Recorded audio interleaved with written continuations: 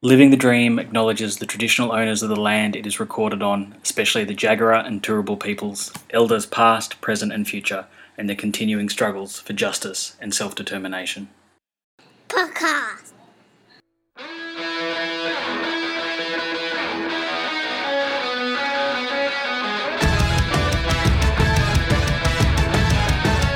Living Dream is a podcast. Living the Dream is an irregularly published anti-capitalist podcast from Brisbane. G'day, you're listening to Living the Dream and you're joined just by me, Dave, today, and you can catch me on Twitter @WithSoberSenses. And today's a bit of a kind of an experiment. I just really wanted to make to think aloud, I guess, on the question of the Trump presidential announcements about tariffs and trade. I know a great roar goes out from the crowd. Doesn't that sound exciting? But I actually think something's really important is going on, and I've kind of seen like a dearth of attempts to understand it amongst the Australian left. And I think this in some ways has to do with the way that, you know, the activity of the Trump presidency around tariffs has broken the mental or cognitive map of the Australian left, in the sense that, on one hand, this left in Australia wants to oppose the Trump government, fair enough, but on the other hand, it generally has a soft spot for tariffs as an expression of its opposition to what we call free trade. So what happens when you have a figure who's despised that seems to be carrying out a policy which so much of the Australian left agrees with? I think it causes like a mental shutdown. And I kind of wanted to use this opportunity to think about what's going on, how it kind of expresses some of the dynamics of our moment in the contemporary global order of capital, and what we can kind of do about that. So everything's moving very quickly, but the way that I understand it is that there's been two sets of announcements that have been made. The first one is that the Trump presidency is putting a tariff on steel imports, and the second one, they're engaging in a whole series of investigations that will potentially put billions of dollars on tariffs on a wide range of Chinese imports. And they justify this with an argument that says something about China not respecting US intellectual property. And I think this really makes us kind of ask some difficult questions about what the nature of the social order actually is, the nature of the global order actually is, how trade works, and what the hell is going on. And I think kind of really prompts us to move beyond the cognitive map of the standard social democratic left.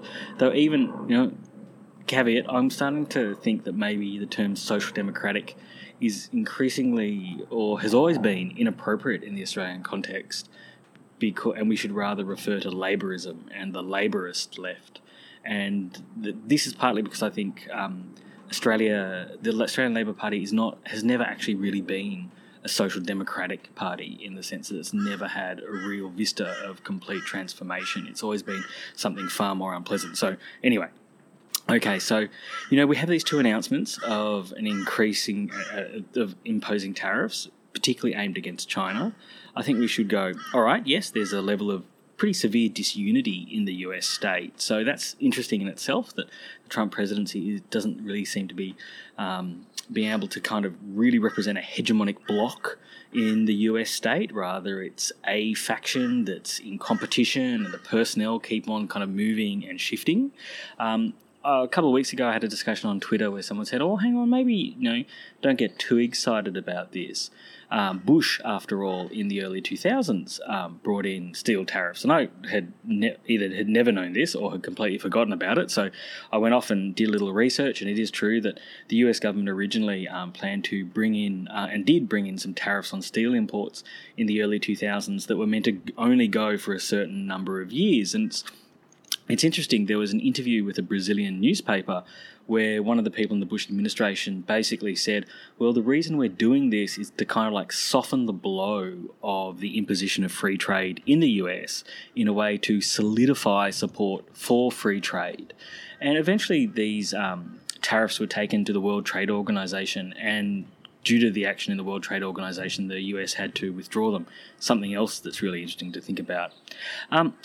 Also, while this has been happening, there was a meme shared by the CFMEU on their Facebook page, and I'll link to it, which was a meme which would said something along the lines of a future shortened government. There would be like more cops on the borders to stop imports coming in and to save Australian jobs.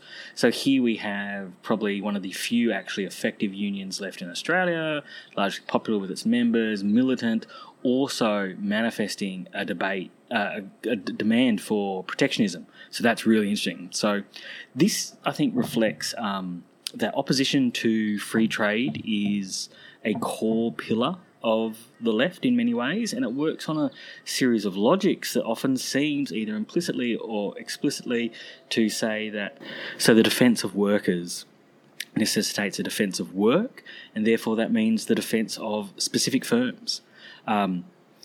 This also, I guess, is because the experience of free trade since the 1970s saw the destruction of the industrialised, unionised Fordist production and the associate forms of life. That's what Bruce Springsteen songs are about, a real profound destruction of a whole series of industries and the communities around them, and also with them the kind of antagonistic patterns of struggle that existed in those communities.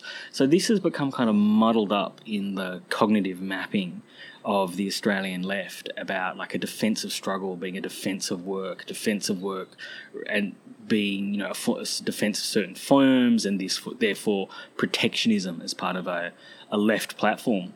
It's really interesting at this point to think about that both Marx and Engels, if they're important to you, they're important to me, they might not be important to you, made really radical defences of free trade. Marx's lecture in, I think it's the late 1840s, maybe early 1850s, where he defended free trade, basically makes two moves. On one hand, he goes, okay, like this argument that free trade is freedom is bullshit. What we're really talking about is just freedom for capital to move. But the opposition to free trade is reactionary. It's attempting to defend older, limited forms of production, and we should support free trade because it'll support the continual development of capital, which means the continual development of the contradictions of capital and thus our ability to overthrow it. There's a kind of really, accelerationist or radical argument in there that, what we are about is not defending previous forms of social life, but actually seeing that what is in capitalism is the capacity for the creation of a radical future. Not an argument that you actually hear that much even about contemporary Marxists today. Now, of course, the debate about free trade versus protectionism or mercantilism, and I'm sure some of the intellectual historians out there will suddenly be having a conniption that I'm saying that protectionism and mercantilism are the same things, but okay. It's a really old debate. In fact, arguably it's one of the opening debates in political economy or economics was between proponents of free trade against what at the time was a mercantilist establishment. So what's at stake in this argument? So generally proponents of some form of protectionism argues that if you need to develop an economy, it's threatened by competition from cheaper imports. Therefore, you need some kind of protection that limits the entry or the cheap price, either the volume of imports from outside or it artificially pushes up the costs of imports so you can allow industries to develop within your own nation. Why do you want to do this? There's often a particular understanding of the nation state saying that this needs to be done for strategic national reasons. For the mercantilists in particular, so I think this is roughly the 1700s, so the 18th century. Someone tweet at me and tell me that I'm wrong. And look, I've never read any of the mercantilists myself. All my knowledge really comes from I.I. Rubin's excellent History of Political Economy or History of Economic Thought, one of the two. I'll link to it in the show notes, and also Adam Smith arguing against mercantilists, that they very much had an idea that what was important was the development of the military. To develop a military, you needed gold, therefore you had to subordinate trade policy to develop funds for the military. You can also often see that there's a kind of strategic argument that is used by protectionists. They say that certain industries somehow have a greater worth than just profit making. So, something like making steel is necessary, or having access to oil, something along those lines. And there's also a really interesting argument in the mercantilist literature in particular that the question of national stability and the balance of conflicts between classes was really important. The trade policy had to be subordinate in a way that meant that you didn't kind of either impoverish the poor or actually allow wages to rise too much, but you had to do something to maintain the overall social order. Super interesting, right? So the critique or the problems of protectionism is often argued that at some point, because what you're doing is putting a cost on inputs, that actually as you are developing your technology, it means you actually retard that development because you're not getting cheap inputs anymore. You're not having those cheap inputs that are coming in, so you can't develop as effectively, or you're artificially pushing up other costs. And so this is, as I understand it, what the Corn Laws debate in the early 1800s was about, that by restricting the amount of corn that could be imported from into the UK, what you were doing is pushing up the cost of corn, and therefore you're either impoverishing workers or artificially pushing up wages. And at some point, maybe this leads to a kind of reciprocal restriction on your exports, that if you have protected your industry and you've developed it to a certain level, at one point you're going to want to export out. You're going to be looking for larger sources of demand around the globe. So the counter-argument, from proponents of free trade is arguably that protectionism distorts the market. Smith in particular, and he's super interesting, right, argued that the size of the market increases specialisation, and specialisation increases productivity, and an increase in productivity increases wealth. Therefore, if you artificially limited the market, you would limit specialisation and you would limit wealth. Now, there's a major error in Smith that he understands accumulation as being driven by wealth, when of course accumulation in the capitalist mode of production is driven by the desire to accumulate more money to become capital, right? So it's different there. The other argument is that, of course, that free trade ensures the cheapest cost. This allows people, because they can get in, whatever commodity from all around the world, that they will buy the one that is the best and the cheapest. In the Australian context, the Australian New Right used to argue that this therefore compelled efficiency.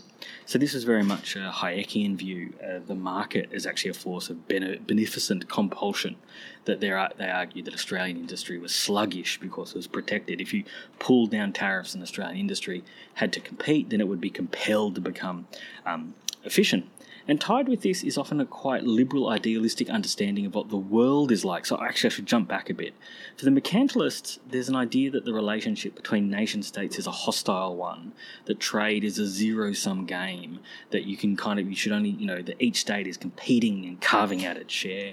For defenders of free trade, there's often an assumption here of the way that free trade fits into like a liberal world order, where it assumes that trade is always mutually beneficial, and that the increased volume of trade that happens increasingly makes a peaceful world. So you often hear the argument that no two nations that both have Coca-Cola have ever gone to war with each other. I think that's actually bullshit. I'm not entirely sure. Someone get at me. Maybe I've made this joke before. I can't remember, but there is something out there about that in the lead up to World War II, the Nazis in Nazi Germany did have Coke, but they couldn't get the components for it anymore, so they made a new drink which was Fantastisch or Fanta. So there's some joke in there that World War II proves that Coke is better than Fanta, but so that could be bullshit. But the liberal argument is that trade leads to increasingly peaceful worlds. So that's a theoretical argument that happens in the kind of mainstream literature. How do we kind of understand this, I guess, historically? So I guess there has been, speaking very generally again, that there has kind of been a historical pattern since the development of capitalism to this. So I guess to begin with, protectionism is often used by states as they start to enter the capitalist world economy to defend and protect their industries. but at some point this deforms their development and they need to cast it aside. So even the greatest proponents of free trade, so the United Kingdom and then the US, went through periods of protectionism until they had a position of kind of global supremacy. So global supremacy both in the level of the development of the efficiency of their forms of production, but also their place in the world order, and then they argued for free trade. In the second half of the 20th century, we've seen two different models. So the Asian development state and import substitutionism, which is associated more and more, which was associated more with South America. And the Asian development state was when the states such as South Korea or Japan had ways of really kind of protecting and developing and long-term nurturing industries that were aimed to export outwards. And the import substitutionist model was more classically an attempt to protect countries like Brazil and others from imports. And the literature generally says that the Asian development state was more successful than import substitutionism, but apparently import substitution is better than we often hear arguments about. So we saw this, and I think arguably you could argue that maybe China is still a model of the Asian development state, where you have a close relationship between state, finance, protection of industries aimed for some kind of export-orientated goal. I guess what is so interesting then about Trump's manoeuvre is that we are now talking about a situation where a state that is at the pinnacle of the world order, however you theorise that world order, and I'm pretty solidly in the Hart and Negri empire camp. So you have the US is imposing tariffs on trade. That's, I think, as I understand it, is a unique situation. Rather than tariffs being used as a way to protect a country as it's developing, to be cast off at some moment of development, rather we have the state at the top of the pyramid who is using this to defend itself against those lower on the pyramid, arguably. So how do we understand this? Like, for me, I think this really throws up a whole set of knotty problems. First is that I think the capitalist mode of production is always premised on and tends towards a world market. Like, when it begins to emerge, so when's that, 1600s, it does so in the colonial encounter between northwestern Europe, the Americas and Africa, and has always tended towards a world market. Yet as capitalism has developed, the basic political unit of the world order is the nation state. It's a really interesting and troubling contradiction. So these states have their own interests, I think, which are simultaneously overdetermined by the dynamics of the capitalist mode of production. The state is constituted within the totality of capitalist social relations, and the broader dynamics of capital accumulation compel them to behave in certain ways. These states also exist in an unequal relationship with each other. So originally, I think we can typify this as colonial, then imperialist, and now imperial. And they have this kind of job of facilitating and managing capital accumulation within their territory, and sometimes broader, ensuring the social order and recuperating or repressing social struggles. And they exist within conflicts and rivalries with each other. And these dynamics always look different in a contingent historical moment. Post-World War II, I guess we could say we originally had the development of the Bretton Woods system. So you have a hostile Cold War division of the globe, but those, I think, outside of the real existing socialist bloc were built around this Bretton Woods system. And so the Bretton Woods system had three core institutions to it: what became the World Trade Organization, what became the IMF. Oh no, sorry, that's wrong. What became the World Bank, what became the IMF, and the General Agreement on Tariffs and Trade that was only much later to become the World Trade Organization. It was built around the par value system, where the US dollar was set to being worth a certain amount of gold, then all other currencies were set to be worth a certain amount of the US dollar, and this could this was fixed but could be changed with an element of negotiation. At the centre of the global economy, you had the United States, which was both exporting capital and commodities. So, it comes out of the Second World War, you have this huge dynamic economy in the US, and fucking Europe's just rubble. So there's this process of both capital pouring out to invest across the world, in Japan as well, South Korea, but simultaneously, as this capital is going out, it's buying commodities that are produced in the US as this way of driving the global economy. There is a sharp division between what we could call core and periphery as a kind of division of labour across the globe. So you saw high-value industrial production largely be centred in the West, and a kind of subordinate primary production being produced in at the time what was called the Third World. And that's the term that a lot of people kind of their backs prick up when they hear the term Third World, but many of these nations and struggles for national liberation themselves use that term in that historical moment. And of course then you had an imperial world order with the US military at the centre holding together that unequal core-periphery division. The social order, I think, was maintained by what the Midnight Notes Collective call a number of deals, and the deal in the North was a social democratic deal where essentially for social peace and constant increases in productivity given by the working class, you would have a generally rising standard of living guaranteed by forms of state intervention in the economy, so rising wages, and the social wage.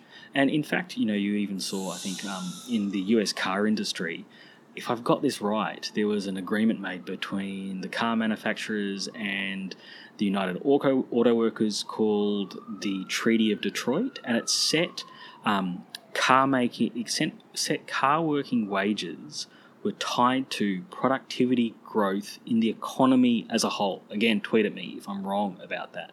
So this was the kind of deal there. The Midnight Notes Collective also argued that in Eastern Europe and Soviet Union, socialism was a similar form of deal, and that there was national liberation deals in the global South in the Third World too. So this global order really explodes in what we might call the red decade of the 60s and 70s.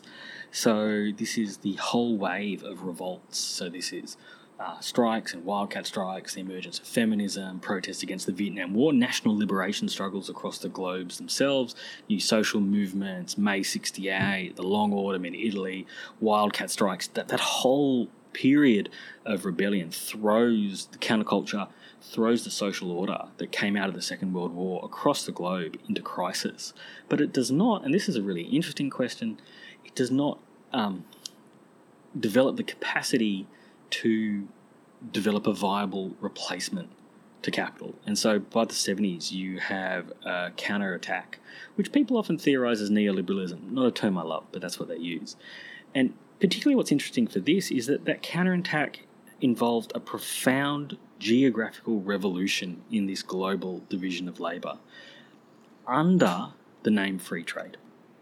And so what we saw in the global north was deindustrialisation, so a shift of industry to the third world, the formation of global production chains, so a single commodity being produced out of components that were made across the world with just-in-time production, a structure of free trade which was eventually held together by bodies like the World Trade Organization, and also sets of agreements, and a rising ideology of free trade and liberal freedom that kind of constructed around this. In the north, I would argue a new deal developed. Again, people might use the term neoliberalism. So this was increasing investment in services, the development of high-tech industries, the expansion of finance and real estate. And as the social wage was increasingly moved away, the working class had increased access to debt and credit, and also state, people often think about Keynesianism as the period the Keynesian period at the end of the Second World War as being the period of increased kind of investment driven by debt, but it's actually under Reagan that we see this kind of constant spike, and it goes up, it drops a little bit under Clinton, but kind of continues of state debt to keep everything going. So this was the new formation that kind of came out of that, and then again a whole new wave of struggles: the alter globalization movement, opposition around precarious movements, opposition around being precarious workers, the rise of unions in the global south, worker militancy in China, the left or pink tide in South America. Leading up to 2007 and 8, you had the crisis of this social order. And since 2007 to 2008, we are in what EndNotes calls a holding pattern, where the combined activities of states has been able to, I guess, minimise... How do we put it? So states using a certain amount originally of austerity, then using unorthodox monetary policy to spur financial speculation, debt-led investment in China has kind of stopped the crisis from really pulling apart the system, and has kept it in a holding pattern, like a plane moving in increasingly concentric circles. And that's kind of where we're at the moment. But new pathologies have bubbled up in that period. So since the crisis wasn't allowed to hit, I guess there wasn't that kind of flushing through of the system and then the relaunching of accumulation. What we did see are these huge bubbles of debt, these huge infusions of cash, and there's a concern that these now in themselves represent a challenge to the global order. So I think Trump's strategy at this moment, therefore, needs to be understood as an element of the US state attempting to respond to this problem, particularly because one of the flow-on effects of the crisis has been the continual dissolution of the political solidity of lots of social orders, including in the global north, right? Trump himself is a product of that. This could also move in radical directions too. There's this open and contested moment. So we have this faction of the state within the United States, at the pinnacle of the global order, that is attempting a strategy where the US, I guess, is kind of abdicating its previous role since the end of the Second World War as the force that ensures capital accumulation on a global level, but is saying what is going on in US borders is the most important thing. Super interesting. I don't know if it works, so arguably, what's the kind of danger in this? I guess the danger is that this starts a trade war where the US and China keep on putting tariffs and restrictions on each other's trade. This kind of further retards capital accumulation, and in a situation where we have these huge speculative and debt bubbles, hastens the onset of the next global crisis. I think the other concern is that trade wars are precursors to shooting wars, that at some point the antagonism against different capitalist states hits a sharper point.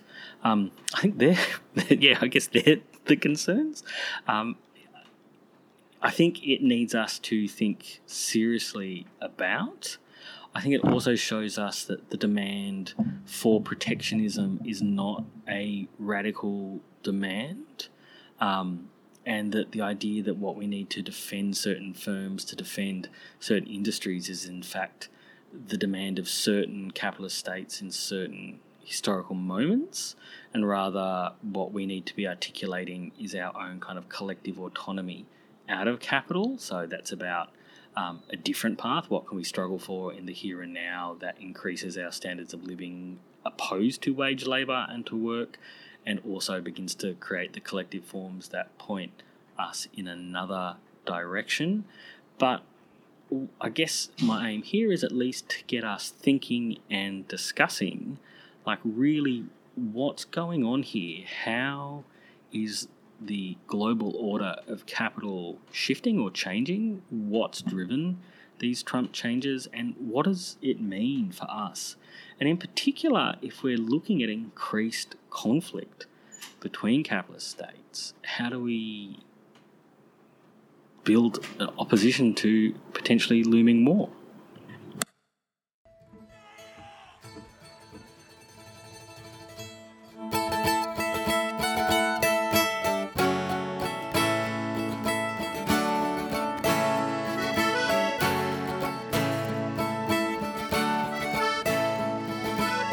Well, they blew up the chicken man over in Philly last night, and they blew up his house too.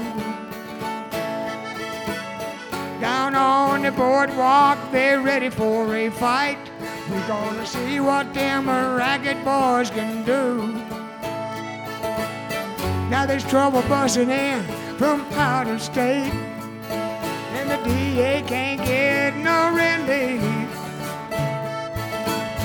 Gonna be a rumble on the promenade, and the gambling commissioner's hanging on by the skin of his teeth. Everything dies, baby, that's a fact. Maybe everything that died someday come back. Put your makeup on and fix your hair up pretty. Meet me tonight in Atlantic City.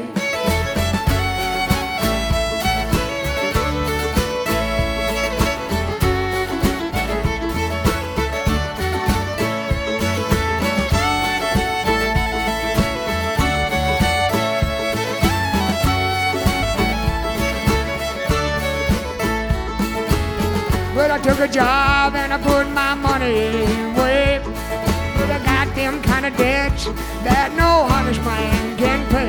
So I drew out what I had from the Central Trust, and I bought us 2 tickets on the Coast City bus. Everything dies, baby, that's a fact. Maybe everything that died someday come back. Put your makeup on and fix your hair up pretty. Meet me tonight in Atlantic City.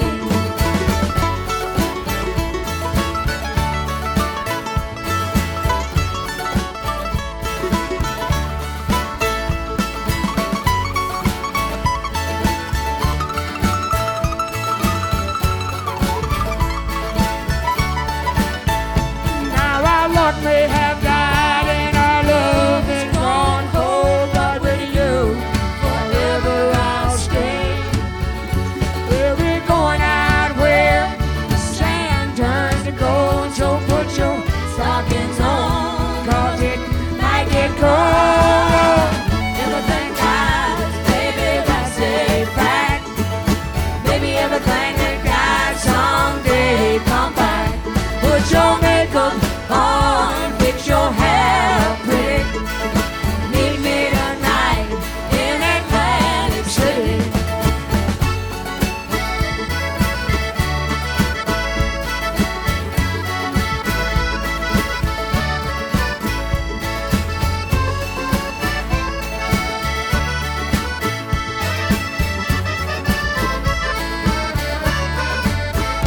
Well, I've been looking for a job, but they're hard to find.